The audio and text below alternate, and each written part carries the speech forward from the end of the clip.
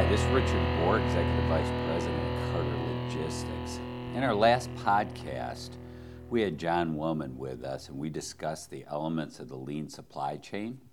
Today our discussion is going to turn to the data aspect of the supply chain and really how to obtain the data to accurately gauge if your company is on the right track or not. Today I will moderate a podcast which focuses in on the tracking mechanisms which should be considered in a world-class lean supply chain. With me today I have Ross Clark, who is a supervisor of our analyst department. Ross, if you could let the listeners know a little bit about your background. Sure. I'm originally from London, England. I moved over to Indianapolis in 2010 and attended Butler University. From there, I obtained my bachelor's in accounting and finance, then accepted a job at Carter Express. And whilst I've been working at Carter Express, I recently just graduated with my master's in accounting and finance as well. So I've been here 3 years now. Great. Let's get started today on the building block of the supply chain, and that's really data integrity. Ross, if you could kind of take us through the type of information that you review, but probably more importantly from the start, how that data is gathered within the supply chain. Sure. For my department of the analyst team, data integrity is very important for us to help do what we need to do. We're only as good as the data that we have. So we roughly have about 380 routes per day that we run on our Carter Milk Run. All that freight runs for our cross-dock system. That cross-dock system has a scanning system, so when freight comes inbound or outbound, that scanning system puts that information into the TMS system, and once that information is in the TMS system, around midnight every night, it gets pushed into an Excel format. From that Excel format, that's where my team can look at the data, analyze it, look at trends, pivot charts, look at ways we can be more efficient. A big part of that actually is the inbound and outbound cube of all of our trailers. So the scanning system allows us to see the cube of the trailers that are coming into our docks and out of our docks. And from that point on, that's where we can start digging into information, suppliers, and levelness of shipping to be able to potentially come up with cost savings opportunities and making our trailers more efficient for our customers. Okay. So to repeat what you just said, you're looking at the routes daily, and then you're analyzing them. Could you tell us a little bit more about exactly what you're analyzing on a weekly basis, a daily basis, and also a weekly basis? Yeah. A big part of what we're looking at is the weight of the trailers that come in, the skid count, and even more importantly, the overall cube that I just discussed just there. So our general baseline of cube efficiency of our trailers is around 80 to 85%. That's a good cube for us. We normally leave about 10 to 15% of the trailer just in case a supplier overships one day. So that mitigates the risk of overflowing that freight and obviously adding cost. So as I just said, the overflows, we look at overflows on a daily basis, looking at why an overflow happened, which supplier shipped more that day, and then we'd speak to the customers and see if that is a short-term issue or whether it's going to be a long-term volume increase going forward. And obviously as well, looking at expedites, we want to reduce expedites as much as possible. So looking at premium transport spend and kind of just digging into what the freight is doing and how full the trailers that we're handling are. Okay. So based upon this data review, how often are you looking to change routes? So we look to change our routes on a weekly basis, and we monitor the data to see how many routes are inefficient to what we can make efficient. And overall, we change approximately about 3% of our routes on a weekly basis. So off of 380 routes, that's roughly about 10 per week, sorry. And making this decision, there's a lot of factors that go into it. We'll first analyze and find the issue at hand, and then we would look at preparing a solution to that issue. What is the cost impact of that solution? Does it add transit time to the freight?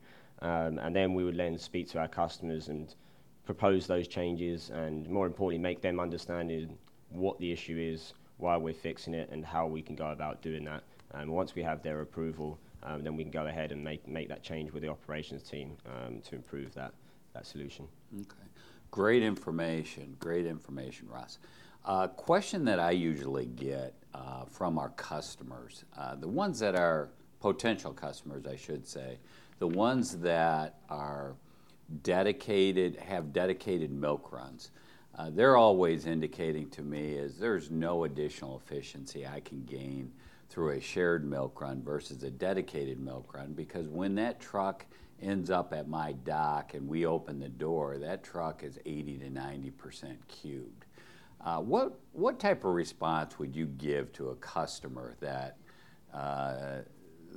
indicates that that's the case? Yeah, that's a great question, Dick. The real test is how many miles did it actually take of the total route to get that trailer cubed out, whether that was on the pickup or the line haul or ride or the delivery of that freight. So what was the real cube utilization when taking into account the whole trip and the average cube utilization across those multiple trips? So by combining customers, we were able to get that trailer cubed out earlier during the trip than under dedicated routes. And with a shared milk run system, if that trailer isn't completely full at 80%, if you've only got a dedicated milk run network, then that ability to add a supplier to that route, when you have a shared network, you have that flexibility to maybe add another supplier onto that 80% route to make it 85 to 90%, which obviously increases efficiency and can help drive down cost as well. Okay. So we've talked about the data integrity piece, which really it sounds as if the base of the data integrity comes from the cross-dock and the accuracy of all of our cross-docks that are touching the freight. And then you've talked a little bit about, on a granular basis, how you are analyzing the daily and the weekly data. From here, what we're going to do is talk a little bit about KPIs, Ross. So with that, why don't you talk a little bit about the operational KPIs that are generated to the customers? Yep, sure. So key performance indicators, KPIs, are obviously a very, very important task that my team comes up with and produces and then presents to the customer. In terms of the operational side of it, we're looking at on-time delivery. So obviously, in terms of a lot of customers, a lot of people in the supply chain industry working off a just-in-time manufacturing system. And with that, the on-timely deliverables are obviously very, very important to their production lines. So what we do is we look at rate routes that are late on a weekly basis. What is in our customer control? What's in the customer control? Suppliers loading, the delays that suppliers loading our trailers. Those are the more common issues of having a snowball effect, of having a multiple stop route. If the first supplier holds the trailer, then the second or third stop can snowball out of effect. So also looking at what's in the carrier's control, drivers not leaving on time, equipment issues with either the tractors or the trailers, dock-related issues of holding freight for late inbound loads to make sure they get their connections.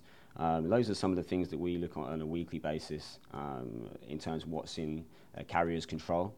Non-controllable instances are things like accidents, being held for traffic, weather-related delays. Those are some of the non-controllable issues, as well as something like border control, if you're looking at freight that's crossing Canada's border or Mexico border. Those are the controllables, or the areas that we look at to see what a carrier can mitigate and see trends. If a driver's departing late, maybe getting operations to speak to that driver if it's a consistent issue of why that driver's departing late or why that driver's being late to its delivery, and kind of getting the operations on board with mitigating those issues. All right, thank you, Ross. The other KPI, which is really near and dear to the supply chain managers, is cost and the level of cost and where is that cost being expended. Can you talk through a little bit about how the supply chain cost is communicated to those customers? Sure. In terms of the cost, that's obviously a big driving force that customers want to look into and to look into trends for. Coming at it from a corporate standpoint, looking at, say, for instance, a monthly scorecard of what that overall summary pertains in terms of the total transportation spend, the fuel, and ultimately the cost per hundredweight overall of that specific customer. Cost per hundredweight is obviously a very, very big driver of how efficient your routes are currently running. And then what you want to do is you want to break it down to a plant by plant, so then you could drill a little bit further into it and look at the same KPIs and the same costs, but see the difference of maybe year over year from a certain plant. What were they spending in 2018 compared to what they were the year before, and what was the percentage increase or decrease? And then you can dig even further down into that in terms of looking at the actual suppliers. What were the top suppliers with the most spend? Why were they the most costly suppliers? How far are they mileage-wise from the pickup of the supplier to the deliverable to the plant? Those are the sort of KPIs that you should be looking at to kind of see where you can lean out cost and become more efficient overall. Okay, great. Now, when you present proposals to customers, do you use a standard format to present those savings initiatives to your customer base? Yes, we do. Yeah, that's a big part of what we do. So we have a standard template that basically shows the current state to what the future state may be for that specific plan, and we have a standardized template that we use for all of our customers. And the most important thing is, one, coming up with the idea and the solution, but it's making the customer understand what it entails. Obviously, how much is it going to drive down their cost? Does it affect the transit time? So we go over that with the customer normally it's on a weekly basis, maybe over an hour conference call, of just telling them what plans we have. It could be 2 or 3 in a row, and just making them understand and presenting them, whether it's in the form of WebEx as well as a conference call, and walking them through the standardized template to show what their spend was or what it currently is versus what we forecasted to be in the future. That's the kind of way we put that across to the customer. Thanks, Ross. One of the questions that comes out from our customers is, you tell me that we're going to save $100,000 based upon a recommendation of changes in the supply chain. Do you go back and audit that, because they're concerned that that $100,000 is actually realized in their financials? Yep, of course. That's a big thing that the customers obviously want. It's one thing proposing or forecasting a cost savings initiative. You want to see in 3 months' time what was the actual realization of that proposal. So my team, we do a savings audit every quarter to basically make sure that we're keeping on trend with what we initially proposed. And if we're not on trend, why is that? Did the weight increase? Did the frequency increase or decrease? Those are the sort of things that we look into, and making sure that the savings audit or the savings proposal is actually coming to fruition. As a customer, what should they expect as far as annual savings? Yep, I mean, normally they should be expecting 10% of their annual spend in the first year. That's a realistic number when you get all of the data and you can actually dig into it. Going on from that, on the following years, I mean, our personal internal goals are at least 5% of annual spend year over year going forward. But yeah, normally 10% the first year is realistic, and 5% going forward is a good figure. Okay. I'm often in front of customers, and we begin discussing implementation. If they do choose to align themselves with us, what the implementation process is and the timeline to get something or a new supply chain implemented from beginning to the end. Can you explain that a little bit? Yep, the onboarding of customers is obviously very important. When we win new business from an RFQ, it's important to have the representation of different departments. So it could be the operations department, you will have people from 3PL, customer service, the cross-dock representatives. And in that respect, so we would get together, we would look into a quote, and then we would create a Gantt chart, which basically goes through certain tasks for each department to complete. and unless one department has completed that task, then we would go to the next task and then eventually get to 100% of the whole project finishing. And at that point, that could entail contacting suppliers, changing window times, contracts. It's obviously the full works of onboarding a client successfully normally takes around 2 months. But making sure that every department is on board in terms of all of the operation side of things, so it's obviously a very important task for us to successfully onboard. It takes a lot of work from different departments all coming together with the same end goal. So Ross, if I'm trying to evaluate the logistics provider I'm using, what type of question should I be asking of them? Yeah, that's a good question that you're asking there, Dick. So I would be looking to get some of these questions that I'd be asking my service provider. Are you getting the cube information from your service provider? In addition, does your service provider proactively review the lanes that they're running for you? And are they coming up with cost containment issues with the routes as well? And some of the basic KPIs are you should definitely want to be seeing how on time the freight is.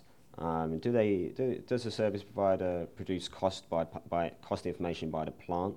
And also, in addition to that, do they have cost by supplier as well? Some of those basic KPIs are something I definitely think you should be expecting from your service provider. And also, do you understand what suppliers are shipping level and what suppliers are shipping unlevel? Suppliers shipping unlevel can obviously cause overflows and expedites, which you obviously want to reduce to a minimum.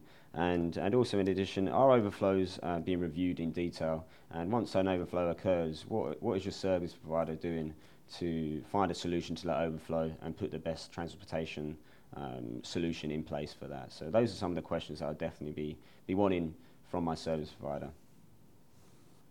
Thanks. This has been great information for the listeners today, Ross. Could you give us your contact information so that the listeners could reach out to you? Sure. I can be contacted at my email address, which is ross.clark@carter-express.com, and I'll just spell that out as well. That's ROSS.CLARKE@CARTEREXPRESS.com. Thanks again, Ross. We're going to be featuring a lot of these KPIs that Ross was communicating earlier today in a webinar, an upcoming webinar. So please stay tuned for that announcement as to the timing. In addition to that, our next podcast series will deal with the Mexico supply chain. Obviously, there's been a lot of Tier 1s and Tier 2s that have moved down to Mexico to support the automotive industry. And with that, there has been several questions that have been presented to the organization about the differences in the supply chain between Mexico and the U.S. And accordingly, we will be featuring that in our next podcast. Thank you very much for listening today.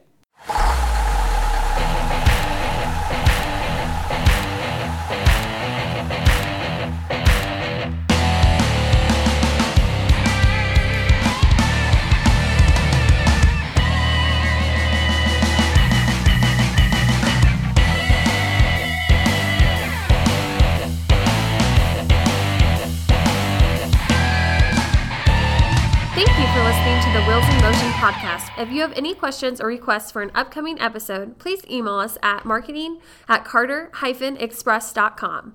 Special thanks to Carter Express and Carter Logistics. Music for this podcast was composed by Phil Larson. Check him out at phillarson.net.